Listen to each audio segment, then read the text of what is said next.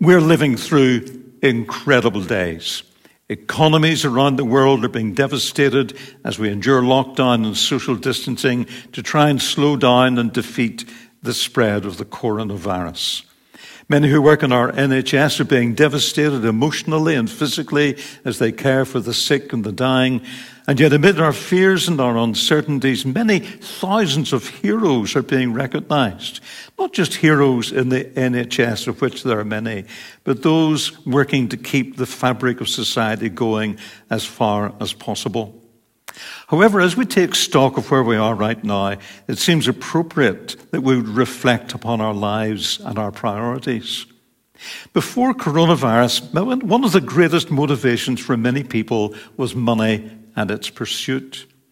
Money has been so valued that people who made lots of it have been looked up to, even if their lives and lifestyles were morally bankrupt and not an example that we would want to follow. And indeed, some of the lives and lifestyles of such people have caused events that have led to the Me Too movement all over the world. The world has wanted to make a fast buck.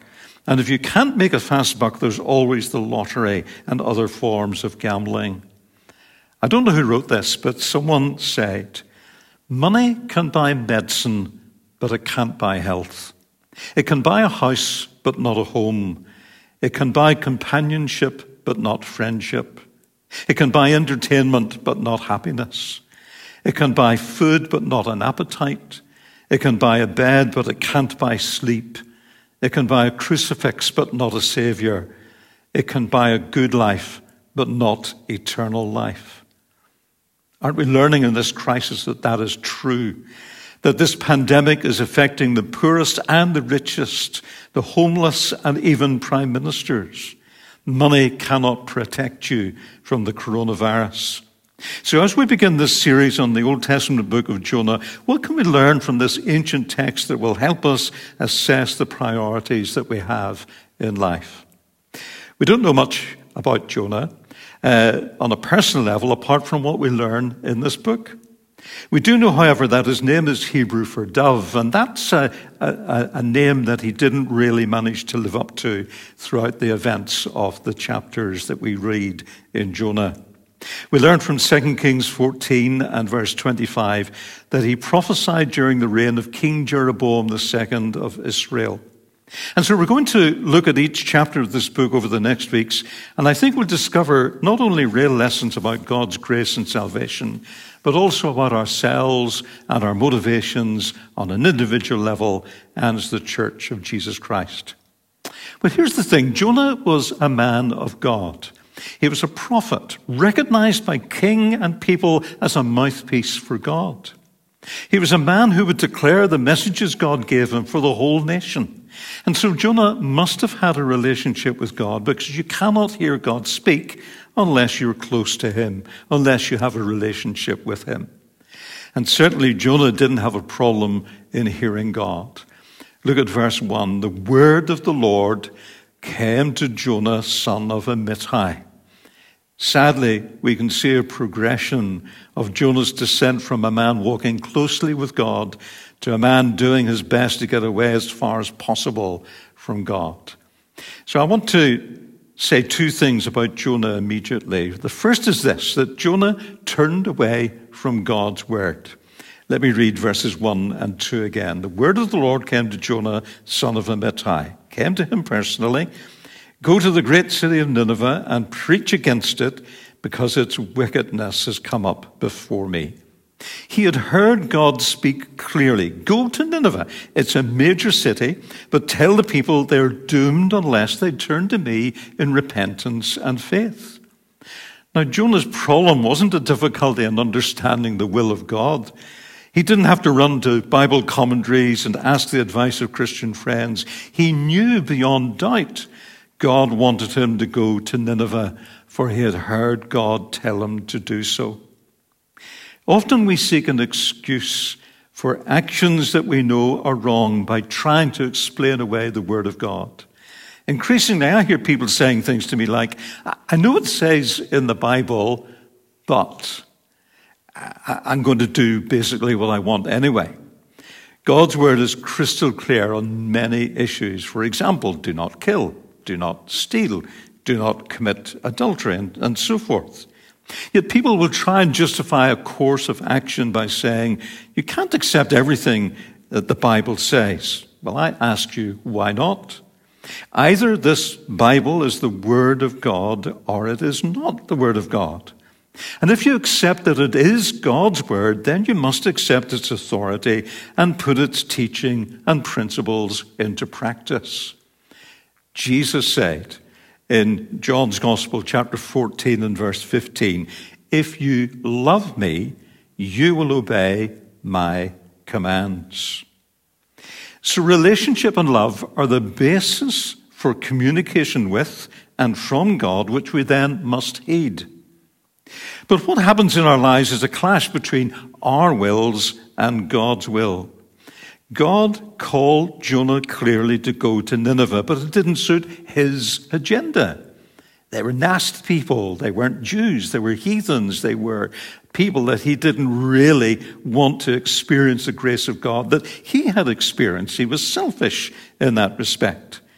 It wasn't his idea that God should somehow warn heathen people of his commands. So Jonah turned and fled, not to Nineveh, but in the opposite direction to Joppa, from which he would seek to sail to Tarshish as far away as he could go geographically from Nineveh. I wonder what God is saying to you and to me during this pandemic. Is he asking you to assess what's really important? Is he asking you and me to rejig priorities? Is he asking you or me to repent from sin and to turn away from that which we know to be wrong and contrary to the Word of God? The author of The Pilgrim's Progress, John Bunyan, apparently had a handwritten note in the cover of his Bible. It read this: either this book will keep you from sin, or sin will keep you from this book. I love that. Let me repeat that. Either this book, the Bible, will keep you from sin, or sin will keep you from this book. Are these days of self-isolation an opportunity to stop turning away from God's Word, the Bible? Are these days an opportunity to hear God speak through the reading of His Word and responding with obedience rather than running away from the truth that we read? Maybe as you listen to this, it's an opportunity to think of getting Scripture Union notes or some other Bible reading aid that will help you read the Bible regularly. I love SU notes. I've used them for around 60 years. They give you a passage of Scripture to read each day and a helpful comment, and it helps you work your way systematically through the Bible. Or you may want to download an app on your tablet or iPhone or whatever you have, something like Alpha's Bible in 1 year, again with a passage to read or to listen to on audio. But maybe this is an opportunity during self-isolation to turn back to the Word of God and to read it and study it and to think it through for your life. The second thing I note about Jonah is that he first of all turned away from God's Word, and then he secondly turned away from the Lord himself. Verse 3, but Jonah ran away from the Lord and headed for Tarshish. Commentators tell me that verse 3 can literally be translated as Jonah ran away from the face or presence of the Lord. There's a significant spiral in the story, a descent that was rapid and tragic. Where did it start? When Jonah disobeyed the word of God. That affected his relationship with God. So he tried to run away from his responsibility to tell the Ninevites of God's judgment, of God's grace, and of his loving mercy. And instead he got into a ship for a destination not of God's desire, followed by a storm and then being thrown overboard and swallowed, the Bible tells us, by a large fish. Jonah sank, as it were, from the heights of one who had a relationship with God, who heard God speak clearly, down to the very depths of life, even in the depths of the sea, where he was to cry out with repentance and distress to God. How about us today? What about our relationship with God? Are we reading the Bible? Are we enjoying fellowship with God? Are we having a regular time with him to study his word, to hear his voice, to seek his will, to desire to put that word of God and the will of God into practice in our lives?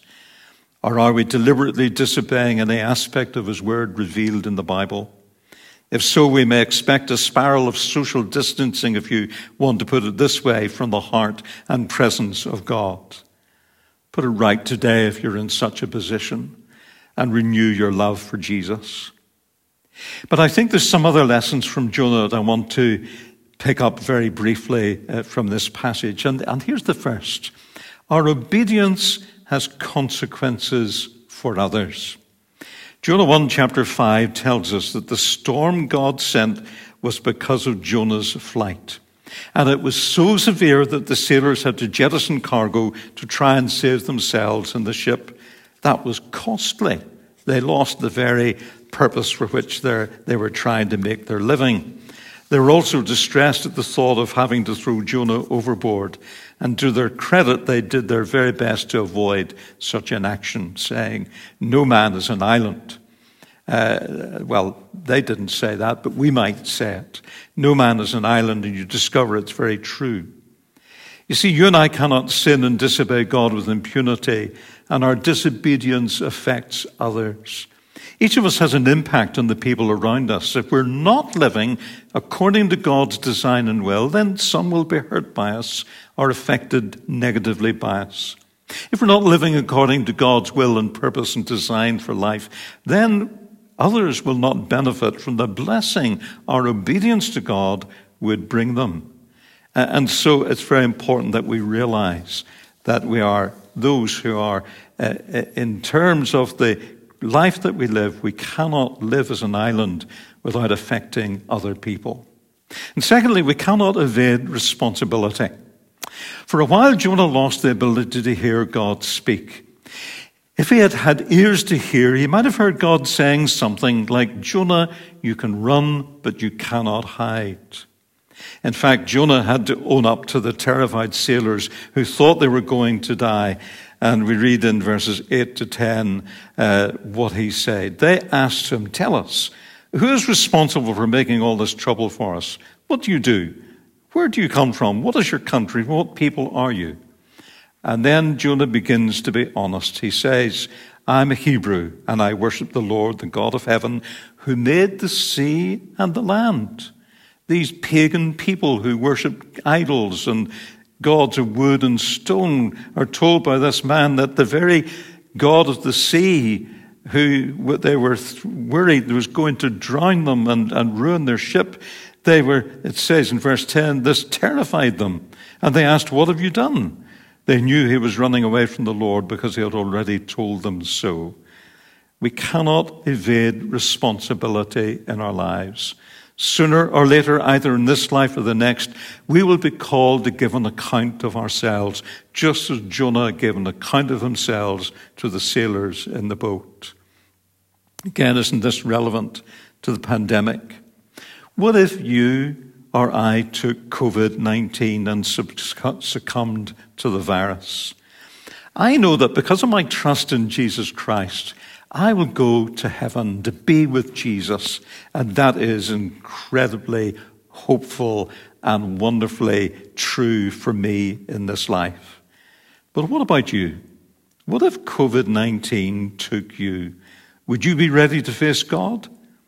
You see, we all have a responsibility to choose to trust in Jesus as our Savior and Lord, or choose, like Jonah, to turn away from God who searches for us in love.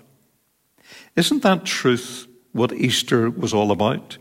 God loved us so much that he sent us his Son, that whoever believes in him should not perish, but have everlasting life. But we cannot evade responsibility. In the Old Testament, Joshua challenged the children of Israel, "Choose you this day whom you will serve, but as for me and my household, we will serve the Lord." And maybe Jonah is teaching us that during coronavirus, we need to take responsibility to choose either to trust Jesus or not to trust him. And then I think we note also that God is sovereign. Note that his love went out to the very kind of heathens Jonah was fleeing from, but was instructed nevertheless to tell them about God. We look at verse 16 of Jonah chapter 1. At this, the men greatly feared the Lord, and they offered a sacrifice to the Lord and made vows to him. I love that.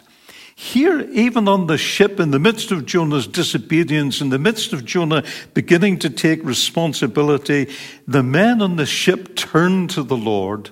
Even before the gospel is preached to Nineveh, these pagan sailors turn to the Lord and offer sacrifices to him and make vows to him. God is sovereign. And even though Jonah had done something terribly wrong in running away from God's word and running away from God's presence, in disobeying God, nevertheless, God was working. And even these sailors say in verse 14, "For you, O Lord, have done as you pleased." Whatever the circumstances, and they can't get much worse than being in the stomach of a whale at the bottom of the sea, believe that God is sovereign and that his will shall be accomplished. Coronavirus has not taken God by surprise. We may not understand why he allows these things to happen in our world, but he is not taken by surprise. And he is sovereign, and his will shall be accomplished. Churches are hurting because they cannot meet face to face with brothers and sisters in Christ. The doors may be closed, but the church is still open. The people of God are working and caring and loving and demonstrating the life of Jesus right throughout the society of which we're part. And then finally, let me just suggest this, that God will work for our good even when we're being punished for the wrong that we have done. Look at verse 12 of Jonah chapter 1. Jonah says, "Pick me up and throw me into the sea, and it will become calm. I know that it is my fault that this great storm has come upon you." Now, I'm not for 1 minute suggesting that coronavirus is a punishment from God, not for a moment. But surely it's an opportunity through the suffering that our world is enduring to ask the question, is there any fault or sin in me? Is there any fault or sin in you? Jonah knew he was in the wrong, and his circumstances now were the beginning, perhaps, of his way back home to God, even though the ordeal of being swallowed by a large fish, as the Bible tells us, was still to come. But the story of Jonah is ultimately one of hope. It's the story of a God who has patience with us. The story of a God who does not abandon us even when we turn our backs on him and run away from him. He does not abandon us. It's a story of God's love for others. A story of the love of God that goes to extraordinary lengths to make sure that the Ninevites hear the word that he wanted them to hear. It's a story of God's extraordinary love that sent Jesus, his son, into the world that he might be our Savior and bring people to a saving faith in himself. And even when we make a mess of things, and who of us have not made a mess of things in life? Even when we mess up as Jonah did, with repentance on our part, God can use our failures and our renewed obedience to his glory. So when you hear God speak, obey. Not because you must, but because, as Jesus said, if you love me, you will obey my commands. When you hear God speak, obey, because it will be an expression of love for Jesus, who loved you and gave himself for you. Obey because God will work out his plans with or without us. And it is better to cooperate from the start than to trouble God with having to use a storm, a great fish, or dare I say it, even a pandemic to bring us back to our senses. These, I think, are some of the lessons that we can learn from Jonah, and we look forward to seeing as we go through this book what else God may teach us. But let us, for the moment, join together in prayer. Let us pray. God our Father, we thank you that you care for all the peoples of the world. And when it came to the Ninevites who did not know you, who were foreign to the children of Israel, your heart was for them, that they would hear your truth. And even when Jonah refused to go initially to speak to them and proclaim your word, you organized events in a way that brought Jonah back to you and brought that prophet to go to Nineveh eventually, as we'll discover. And even then, when he started to obey you, we see imperfections in his attitude. And yet, Lord, you overruled and did what you wanted to do. So we come to you in the midst of coronavirus, of a wide pandemic throughout the world. We ask, Lord, do what you want to do in us and through us and with us.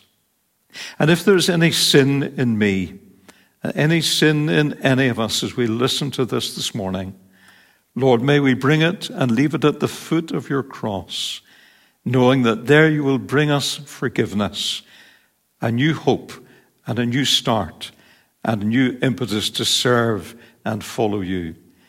And I pray that you would help us to do that today, Lord.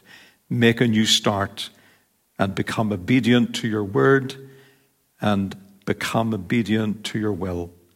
Through Jesus Christ we pray. Amen.